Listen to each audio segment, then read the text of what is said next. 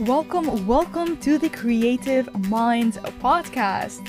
I am so grateful that you chose my podcast to listen to, where we have raw, honest conversations that leave you inspired, empowered, learning something new, and give you tips and advice to make you feel unstuck. So this is your host, Aida Tleel, and I'm super excited for you to check out this episode.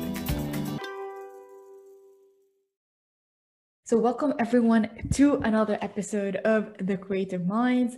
Joining me here today is Carlson. So Lane, can you start off by introducing yourself?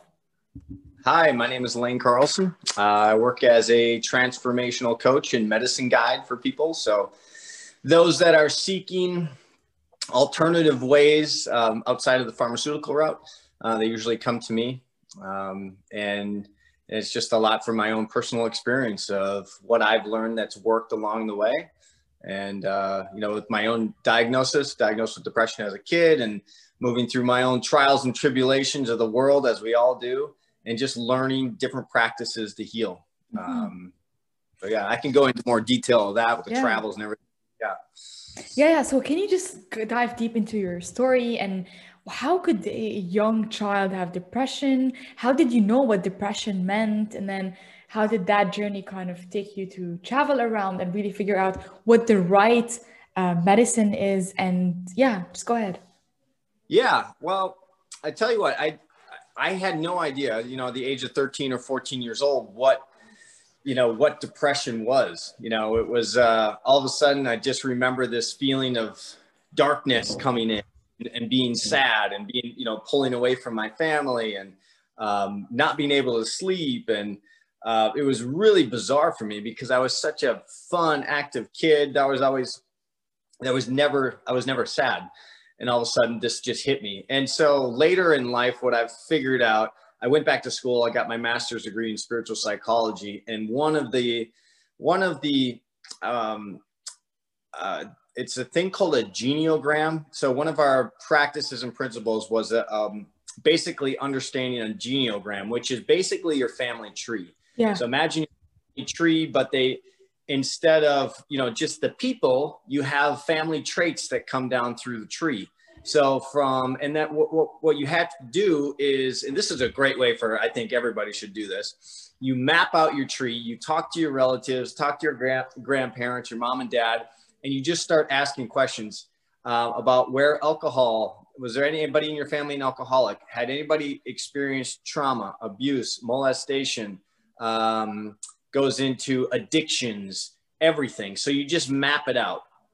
And so what I was doing is I saw from both sides of my family, addiction and depression. Depression was a heavy one that ran on both sides. And I just happened to be a focal point of that energy coming back down through the tree. So it wasn't anything that I specifically did or something that really happened to me. It was, this can be a cause of it is it's passed down through the traits.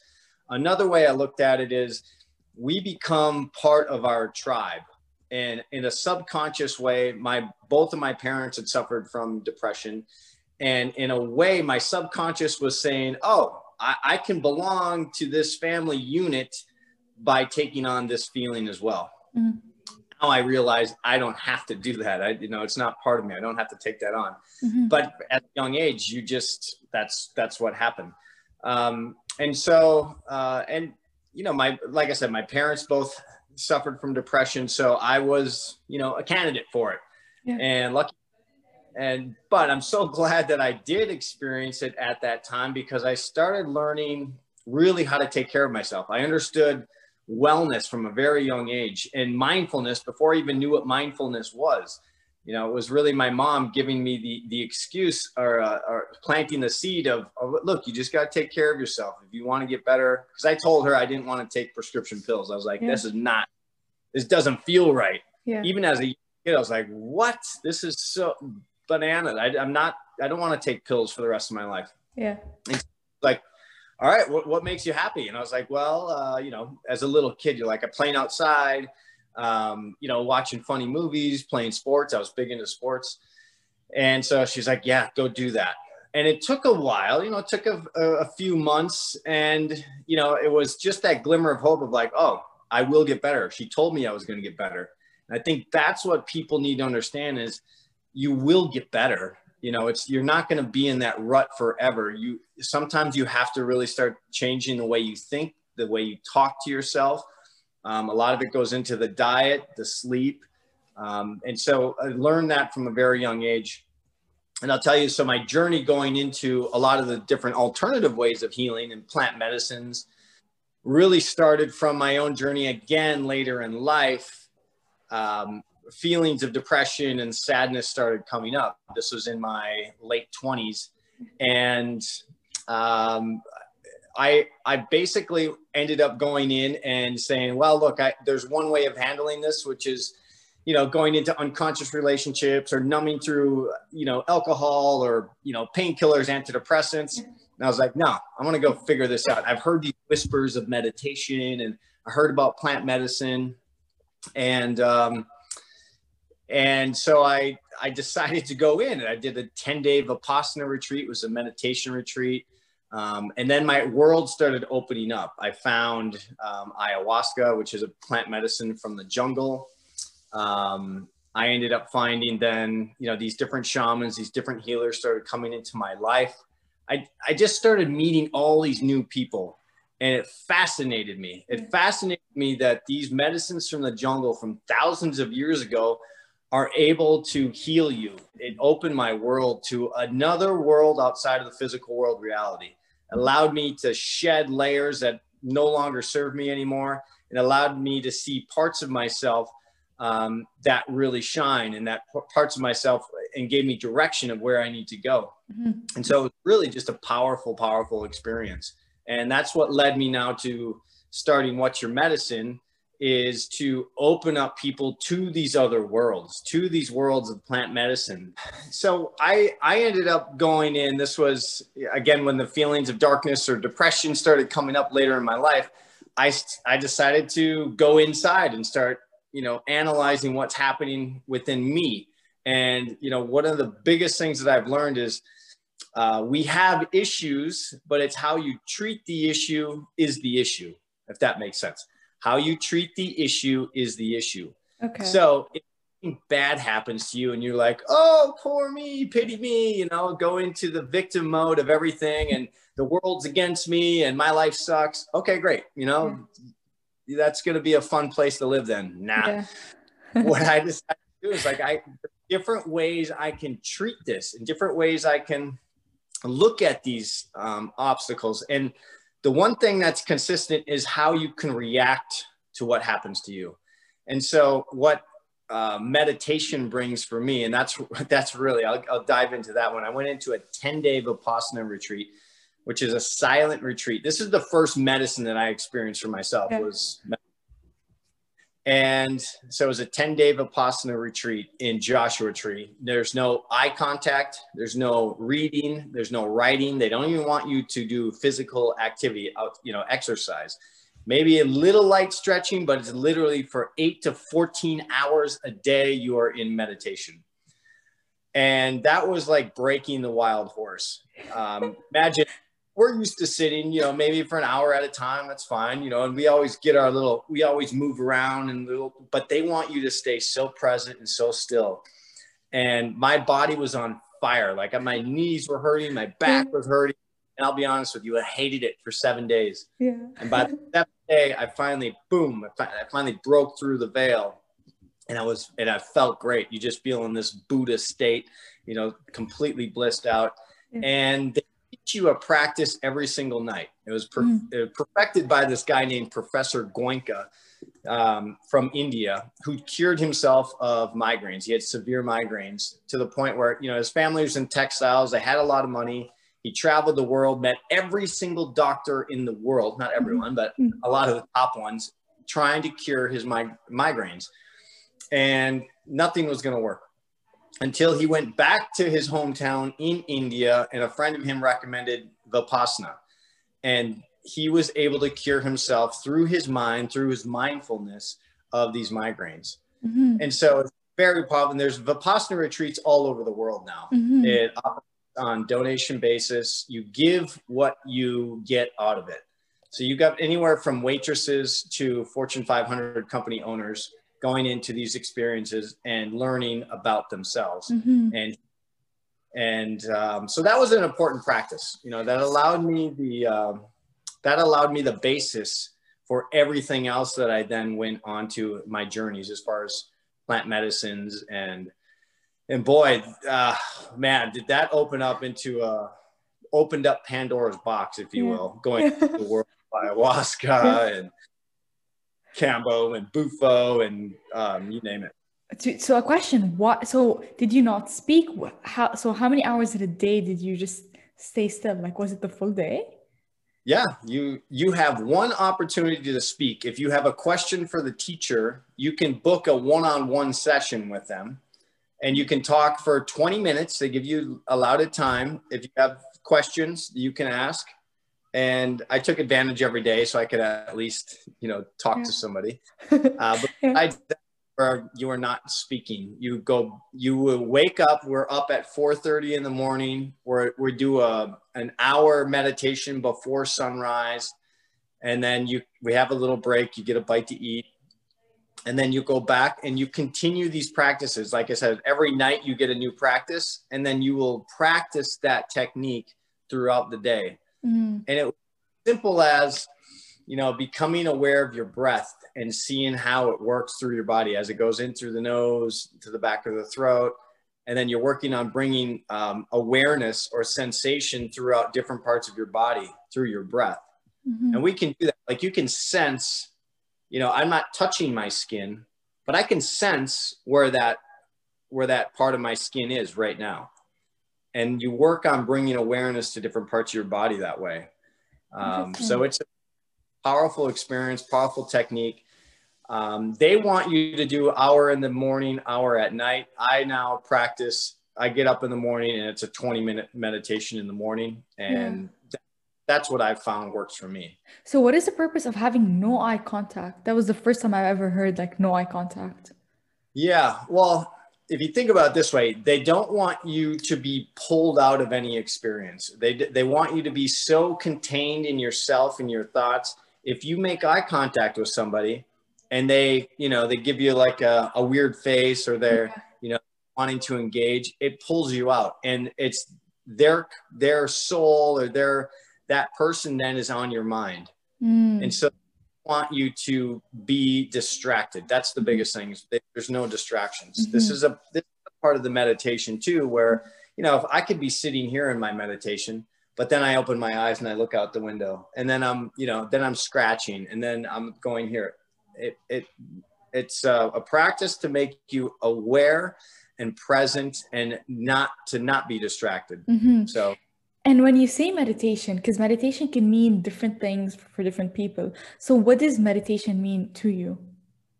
Well, meditation to me is a form of stillness. And I look at meditation as, imagine a glass of muddy water. If I stir it, all the mud it's like a tornado of mud and soup. But if I slowly let the glass sit, that mud and the debris will slowly make its way to the bottom. And it's still there, but it's not stirred up. So mindfulness to me is that. It's that still water. It's allowing, these issues to not be disturbed and let them settle at the bottom. So, and it's a practice. It's a mindfulness practice. For me, it is that form of a safe container that I can trust every single day, knowing that I'm going to start my day and there's going to be a lot thrown at me and I can react different ways to it. But if I can start my every single day in this peaceful place, you know, then I'm ready to take on the chaos. Is it just sitting down and just focusing on your breath and how breath moves into your body, or is it through journaling? Is it what works for you? Yeah, I mean, for me, it's really for meditation. It's just sitting there and in complete stillness and eyes closed, no music, no nothing, just quiet. Other people like guided meditations. You know, they like me. They like hearing somebody's voice. But for me, it's You know, if I don't do it first thing in the morning, forget it. It's not going to happen. Yeah, So yeah. yeah.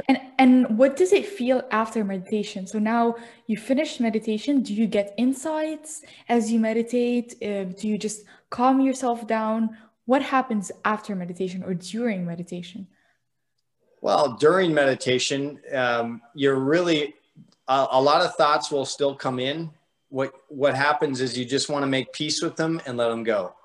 So really what you're bringing your awareness and your focus on is nothing. You want to focus on, maybe it's just your breath. And for me, I don't want to be thinking during that time. So Yeah. really during meditation, you want to just be aware of breath. And that's a good way, just focusing on that nice natural inhale and that exhale. And thoughts come in, but just make peace with them and let them go. So really that's my focus, and that's what I get out of it. Afterwards, you know, you just feel at peace, and you feel, it's almost like a deep sleep that you're coming out of, waking up from. You're like, you feel rested, you feel recharged, and you're ready to go. And Yeah. I've listened to one of your videos as well, and you talk about how you get some insight and how you feel guided to do certain things. What does it mean to be guided? What does it mean to have insight? How do you know that this is a higher power that is guiding you to take this path? Yeah, it's a good question. And you have to really learn to trust whose voice that is. Yeah. Because I could have the voice of the ego, which can keep you down and can, make you do certain things that maybe is not for your highest good. So it's a practice to learn what is your highest good and what is the ego speaking. The ego is safe, so it's a good thing. But it's a practice over the years. And what I always tend to do, and this is a good practice for the listeners too, is you can ask yourself, is this coming from my heart and from my highest good? And you start learning how to communicate with that. You know, your ego is one that will be like, that person sucks, or you're no good, and oh, you shouldn't do that. That's too scary. But for your highest good, if what you're hearing is really from a truly heart-centered place, to better yourself and others, typically that's something that you can trust. And it is a practice. You have to learn,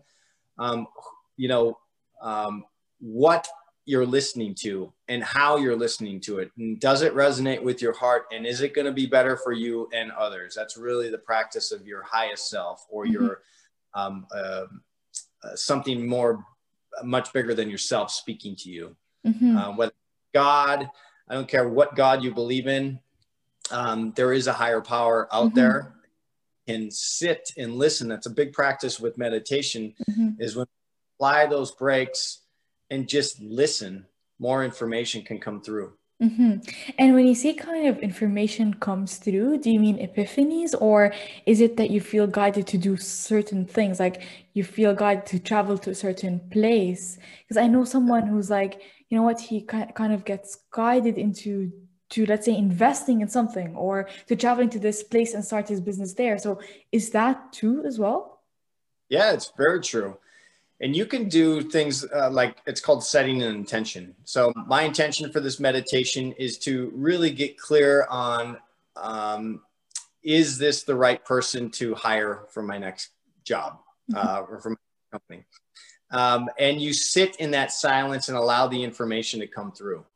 And so you can get insights that way, by setting your attention and allow the information to come in. Applying the brakes, slowing things down, allow the information to come through. It's a powerful way. If you can just listen, that's another big part of it, is just sit and listen to what thoughts are coming in and what information is coming in. It's a powerful way, because we can get caught in the chaos, right? We're like, oh my God, I got to do this, whatever. And then all of a sudden you're in a tailspin of like back and forth of what I need to do. But if you can trust, okay, let me just take a breath and let me take on the world from that place of stillness. Yeah. That's amazing. And I think one of the first things going through that journey is like, how do I really know that this is my higher self speaking? How do I know this is an insight? How do I know this is the truth? And like you said, it's like a feeling that you get within you. It's just a knowingness. Yeah. that feel so right. So going back to the first step that you talked about, like studying your family and going back to the history and the traumas and how that kind of accumulated to you, it also makes me think of genetics. And is this what they mean by genetics and having genetic diseases? Is it because of this energy? So my question here is, how can you, because you said you can remove those and not be part of that continuous strain of negativity or addictions that are going to you, how can you break free of that? What can you do? Well, a big part of that, my journeys now into that plant medicine is releasing a lot of that. And so in the jungle, they called it a panema, or a dark energy. And so there are ways and forms of doing it. First of all, you can do it without psychedelics. You can do it without plant medicine. Yeah. You choose to do it. You can choose to not be part of that. If it's not serving the highest good, you have the choice. A big part of it is journaling, or also making the conscious choice of, look, I am not, I have, let's say, for example, I have a disease, but I am not that disease. I've maybe diagnosed with something, but I am not that disease. I would say people with cancers or depression or anxiety, I've been diagnosed with this, but I am not that. That does not define me. That is not who I am. So it's a choice that you make, and it's a conscious choice you speak to yourself, and it's a conscious choice you speak to the universe and those around you, that this does not define me. This is not who I am. And then the journey into plant medicine also allows you to see that. I always say it's like 20 years of psychotherapy in one evening of sitting with, for example, ayahuasca, which is a very powerful brew coming from the jungle. And so within those experiences, you can see parts of yourself, and it is a physical purge. If you think of it this way, we're all vibrational beings. Traumas, these, whatever, if it's a trauma or these obstacles or diseases that happen to us, something will happen to us. It's stored into our body. Cellular memory, it's stored into our body. The way with ayahuasca and other plant medicines from the jungle is a way of detoxing and releasing these energies from your body. So that's another way of basically purging from within what no longer serves you and letting it out. And so everyone listening to this, what if, like, can you just explain, what do you mean by ayahuasca? What do you mean by plant medicine? What are those? How do you use them? What about, what does psychedelics mean? And if you support them, and there's a whole, I mean, that is probably a 3-hour conversation of all of those. But I will give you the broad basis. For those listeners coming in and you're hearing the word ayahuasca, I offer you to go do some research and see if it's right for you. There's a lot of information out there on ayahuasca, but I'll give you the more of the broad strokes. And I did a mini documentary on ayahuasca. So it is taking a root or a vine from the jungle. This is how these shamans from thousands of years discovered how to make this, is beyond me. But a vine and a leaf. So it's called a ayahuasca vine and a trachuna leaf, and they will mix those and boil them down with water, and it creates a brew called ayahuasca. And broadest sense of saying it, but it's a brew coming out of the jungle, made of a vine and leaves. And so what happens is, when you consume this, you take about an ounce or a half an ounce, and it activates dimethyltryptamine in your brain. And so I'm sure people have heard of DMT before. If not, it's part of your brain that's activated upon 2 parts of time in your life, upon childbirth and upon death. And so we're activating that part of our brain through this brew, and for a period of time, 4 to 6 hours. And so when people have said, I've had this near-death experience, you know, maybe you get in a car crash, or you've had this traumatic thing where you feel like your life flashes before your eyes, that, but being induced by this brew that you drink. And so it's a powerful, and it can be, it can be scary sometimes, but it can also be very blissful. And what happens in that period of time, I like to tell people, it's like a lucid dream. You're watching a lucid dream. It's a dream about your life. on things you need to let go of, gives you direction. It allows you to purge, obviously, things that are no longer serving you. And that's the physical aspect of ayahuasca, is you can have physical purge where you literally, you're puking. And those are energy releases. It's a part of ayahuasca. But you also get really amazing insights, and you can learn different parts of yourselves. And for me, I trust more of the medicine coming from the jungle and more of, a shaman versus big pharma. And I'm not saying big pharma is completely bad. I feel like some people do need some type of prescription medications to, stay sane sometimes. But when you're prescribing stuff for kids from 13 to 14 years old, and they want you on something until the day you die, you just become a number. You just become part of the equation for them. Not healing. It's really numbing is what it is. Ayahuasca it's a form of a psychedelic or a hallucinogen. So you're experiencing parts of yourself that are not part of this physical world. So you can see different realms of existence. I've seen myself in past lives before. So it's when you talk about hallucinogens or psychedelics, it's oftentimes outside of the physical world reality. And so you can see what the wall behind me, which looks like stone and metal and wood, within psychedelic experiences can take on different forms or shapes. So that's when your perception of reality is distorted. That would be, the use of psychedelics, or it's out of this world or out of physical world reality of what we think is normal. And so it's powerful in that way. And that's why you can't be treated as a recreational thing unless you got to know what you're taking. You got to know the people that are administering this. And this is what I'm going to talk more and more about in my website, is I'm actually doing a course on this as far as how to treat this as a medicine, how to take this medicine, knowing your dose. That's another big thing, knowing how much to take. Because look, it's illegal in a lot of different countries, but people are taking it all the time. But there's safety protocols. And that's what really I want to instill to other people is remember, is a medicine. Everything that we use, coffee is a medicine, tobacco is a medicine. It's used with intention. But if we just start numbing ourselves and we just start consuming a way that's unconscious, that's where it becomes a habit, or that's where it becomes an issue. Psychedelics are the same way. You could use psychedelics for the wrong reasons, to numb or to just get outside of yourself and not have to deal with physical world reality. Again, attention. Why am I going into this medicine? Why am I taking this? How is this healing my body? How is this bettering myself and others around me? And so you mentioned the power of psychedelics. Like, what is it that you go in a different dimension, that you start experiencing and seeing things that are from a higher dimension? What do you see? What do you experience? Can you just give us like a more visual? And do you remember? Do you remember the things that you see?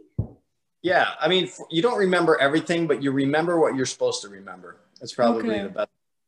And so with ayahuasca, 4 to 6 hour experience, you can experience sacred geometry.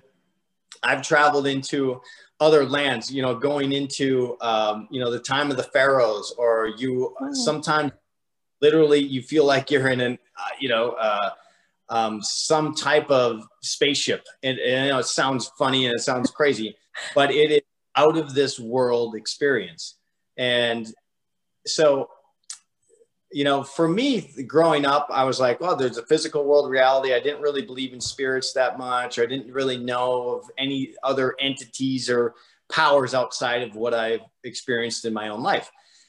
Then when you start opening up to this world, you do realize there are energies, there are spirits, there are other realities out there. And I think that's what's happening with the psychedelics. The power of the psychedelics is pulling back the veil and discovering, there are other things around us all the time. And if you are open to it, some people don't need plant medicine or ayahuasca or psychedelics to do it.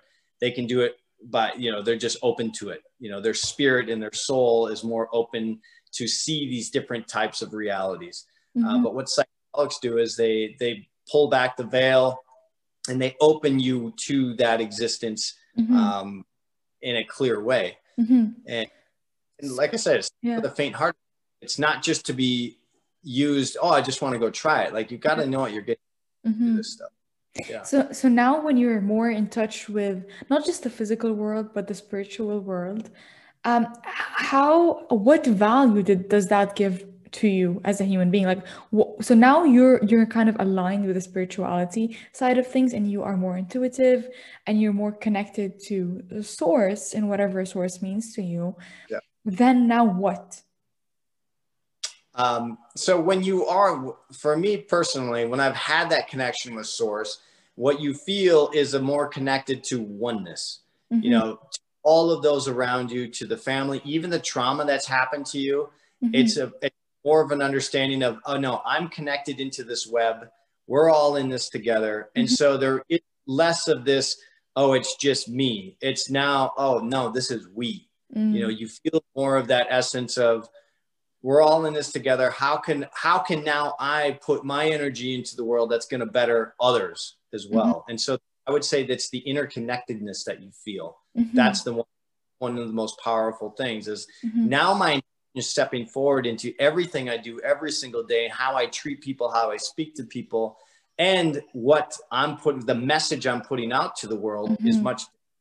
Amazing. And so do you ever feel that you're kind of lost in those two states, like in the spirituality state and the physical state? It's like you feel that the environment that you're in are in a different space than you are, or it's like sometimes you feel detached of the physical world and too much into the spiritual world. Is this something that you've experienced?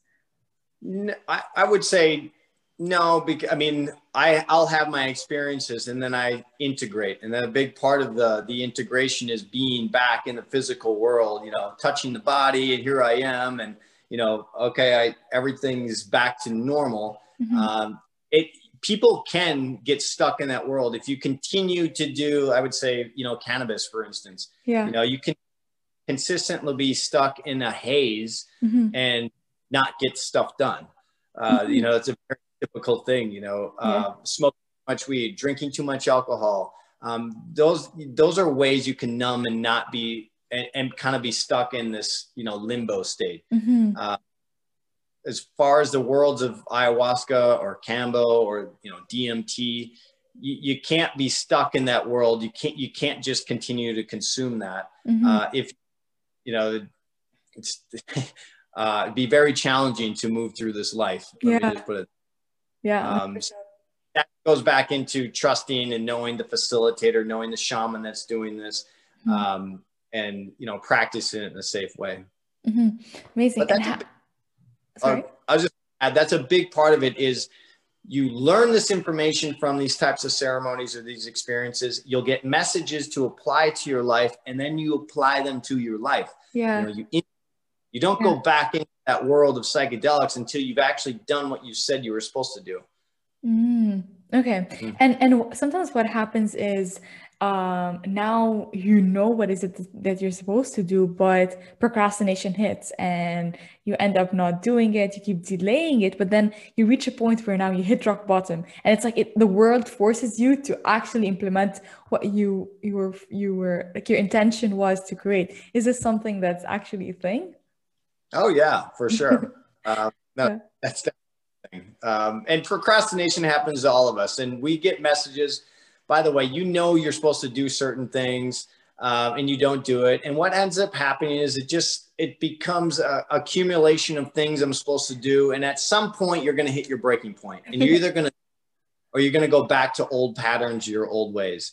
So it's really, you still have the choice in everything that you do. You could get the message of, oh my God, I have to go move to Hawaii. But I still have choice in this world. I can still decide what I want to do. Ultimately it's up to you. Yeah, but when you feel guided to do so, isn't it that you're supposed to kind of go and listen to it and see what it because it comes to you for a reason, right? Yeah. And if you don't listen to it, does it mean that you're losing something from the full experience? Yeah, I look at it this way: is you're tested in many different ways. Yeah. And I've been tested so many different ways. You know, for example, I've got a message that you got to move your mom from back home Minnesota to California, and I was like, what? Yeah. And it was a test, and I did it, and I was like, and I had, obviously my mom had the choice. I was like, hey, I'm thinking of moving you. Would you like to come move into California and stay near me? And she did. And I was like, oh my God. So that was a test, and it was something she really wanted to do. I've gotten other messages like this. I need to go meet this person, or I need to go take this meeting, or, I need to change this part of my life. I have to tell somebody this.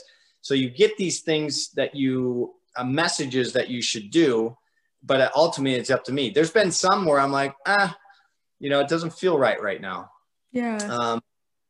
There's some of these some messages, again, ultimately you have the choice of what you want to do. But I would say in the long run, the messages that come through are usually right, and you should listen to it. And whether you listen to it now or when you're 80, Yeah. it's up to you. Still going back to the voice, like how do you know that this is not your mind creating Yeah. this, or you wanting to believe that this is the right thing? How do you know that that you're the one being guided to? Yeah.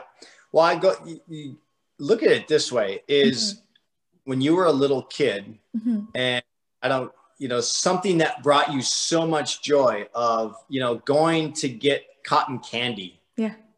There was no doubt in your mind that you wanted that, and that was going to happen, or what it was. Maybe it was cotton candy, or maybe it was, the ice cream man was coming, and your whole body was lit up, and your heart was singing, and you're like, I can't wait to get that ice cream. Yeah.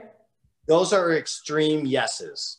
There's also the extreme no, where there's a dog viciously barking and coming after you, and intuitively in your heart and your entire core and your being that I'm not going to put my hand towards that dog, and I'm not going to, try and hug that dog. I'm going to pull away.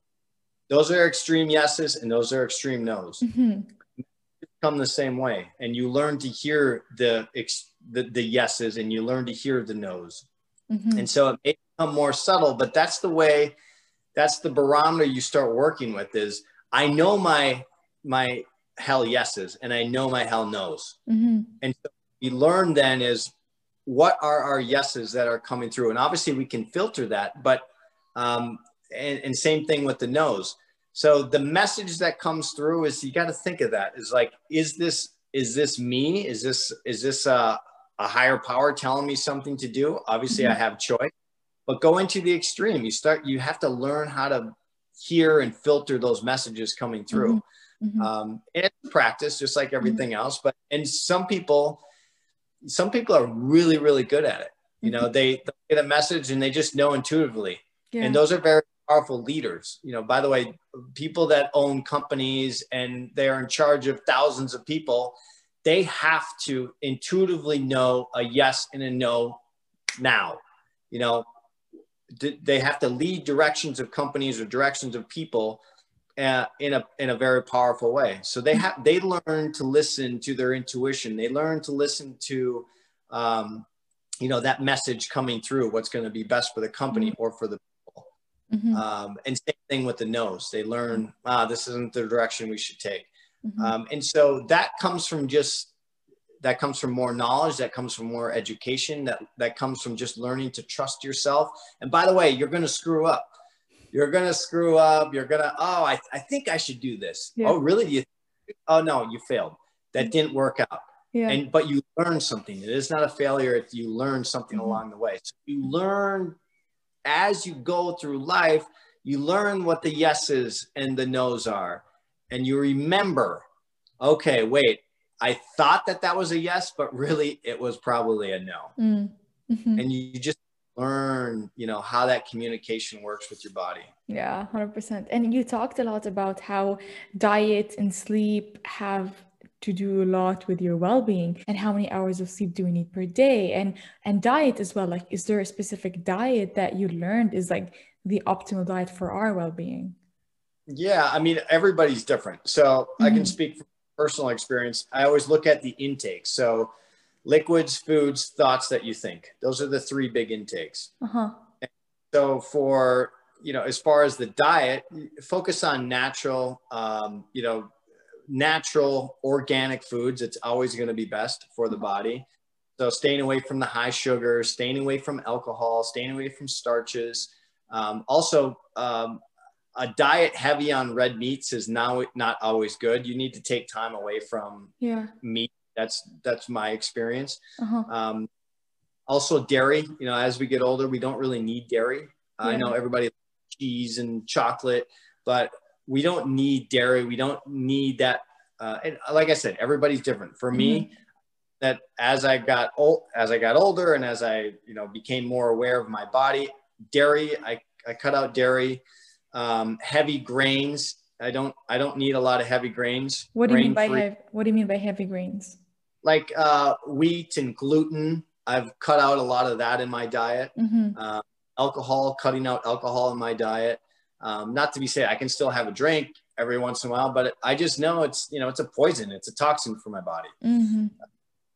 And so going on a more vegan, vegetarian diet is always good for yourself. Again, you have to learn listen to your body. It'll tell you what you need. There's times where I'm like, oh, I need to eat some meat, you know, and I go, but I choose really good meat. I choose all organic or, you know, grass-fed meat, you know, or open range. And so don't go in to buy the cheapest thing at the store. You know, learn that it costs a little bit more for a reason, because somebody really cared for these animals or really cared for these vegetables in order for you to get powerful nutrients to your plate. And so understand that and just start looking at the labels and start looking at, you know, all organic, you know, what that means, and consume well. That's a big part of it. Consume well.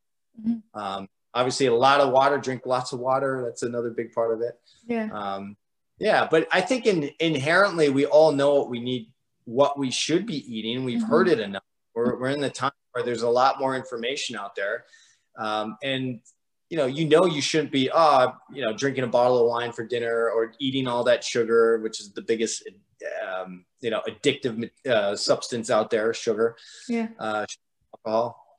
So just, you know, trust it. You know the information. And if you don't, do some research on it and then start listening to your body. If you finding yourself in chaos or in disease, you're prone to illnesses. If you're getting lots of colds or flus throughout the year, start looking at your diet. ADHD is another big one. You know, a lot of these diseases that are coming out are our biggest brain in our body, not here, it's in our gut.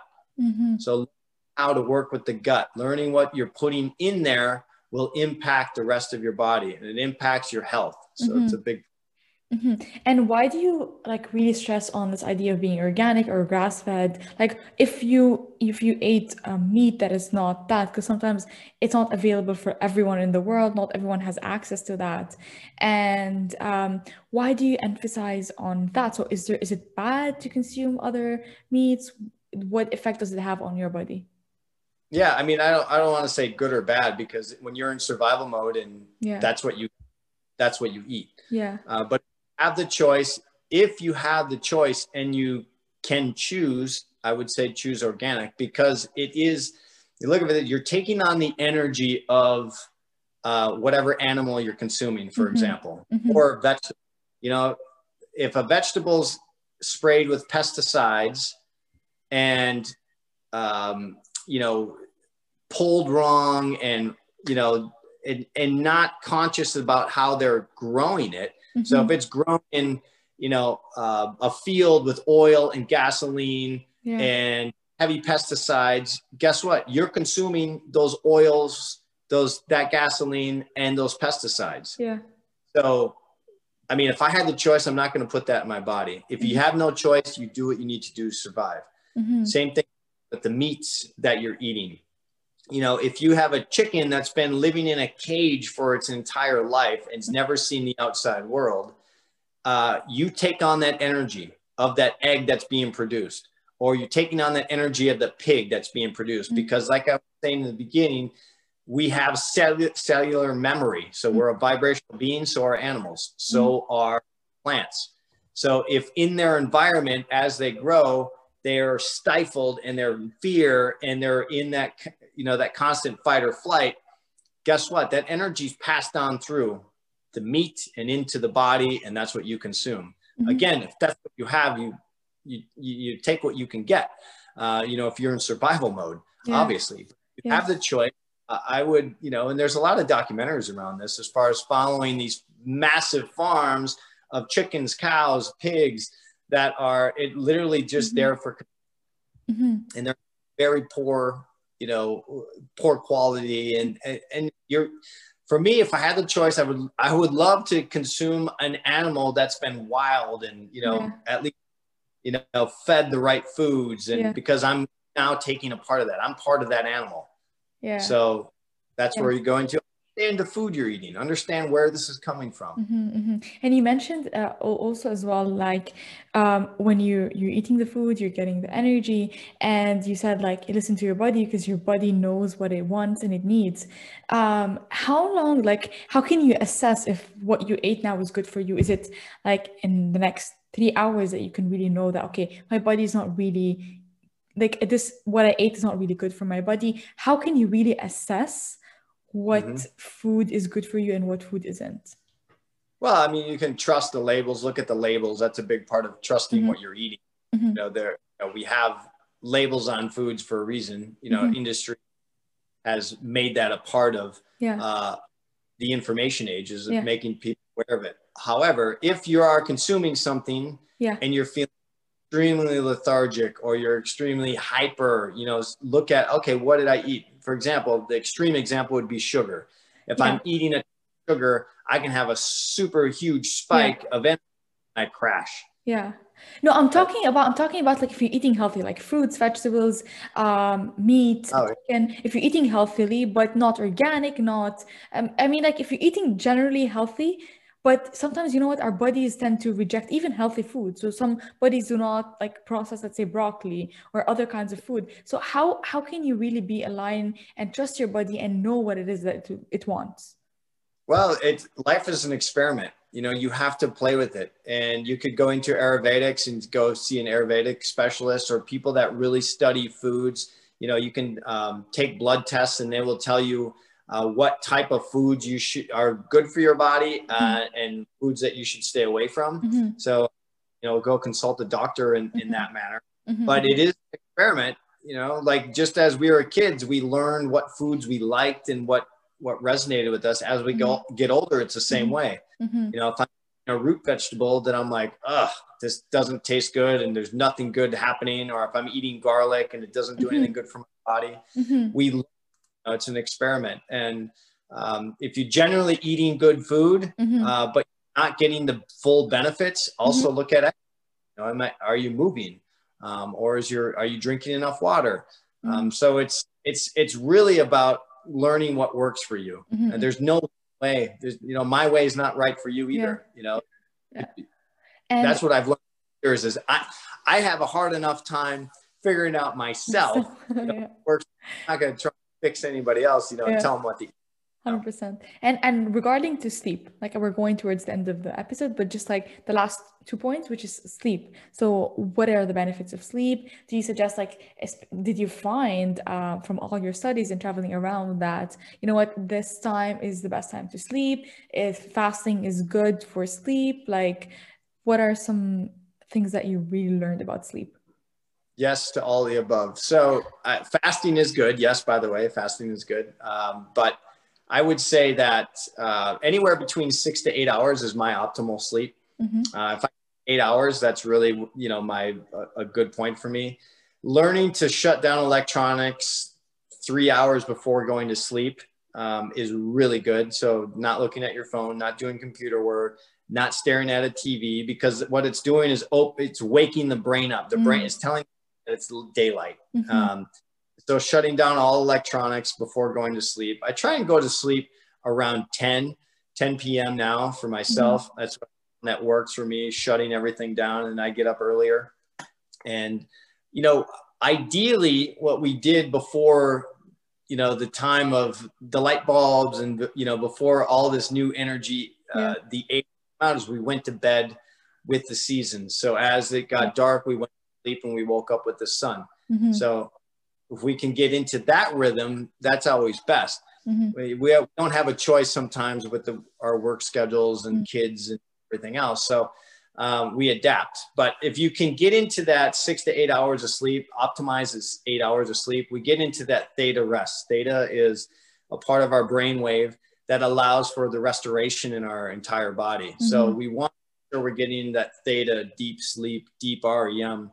And that's how we restore our bodies. Because, when you don't get sleep, you're more irritable, you're more prone to disease, you're more prone to illness. So we want to make sure we're getting that deep, restful sleep. Mm-hmm.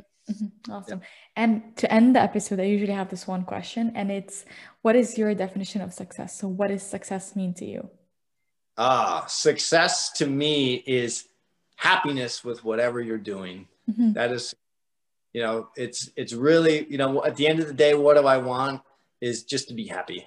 Mm-hmm. And that's success. And I want to be happy with my relationships. I want to be happy with my work. I want to be happy with the abundance that's coming in. I want to be happy. Yeah. The most successful people to me are those that can laugh through life and just have fun. Yeah. So would you consider yourself successful? Yes. Awesome. I'm a work in progress. I still get sad. I still get, things bother me sometimes, but generally I find humor in it. And that's so. Amazing. Thank you so much, Tleel, for sharing all that. I loved the topics that we jumped on, from food to nutrition to sleep to psychedelics. It was just amazing. Thank you so much. And for people to connect with you, learn more about what you do, where should they connect with you? Yeah, they can go to whatsyourmedicine.org. It's a website I have, and it also outlines a lot of the different videos and medicines that I've practiced and are now preaching from around the world. And I'll be doing my tutorials there as well, and a lot of my coursework that you can find over there. Mm-hmm. And how about Instagram or LinkedIn? Do you have any other platforms? It's Carlson Lane, at Carlson Lane. Mm-hmm. Perfect. Awesome. Yep. So I'll attach all the details to the link to your Instagram and the website below. So if this episode really resonates with you, please feel free to connect with Tleel. And again, thank you so much, Tleel. And for everyone listening, I hope you have an amazing, awesome rest of your day. Thank you again. I hope you enjoyed this episode, and if you did, please feel free to subscribe and rate my podcast. Honestly, it takes a few seconds to do so, but really helps more people to learn about the podcast and impact more people's lives.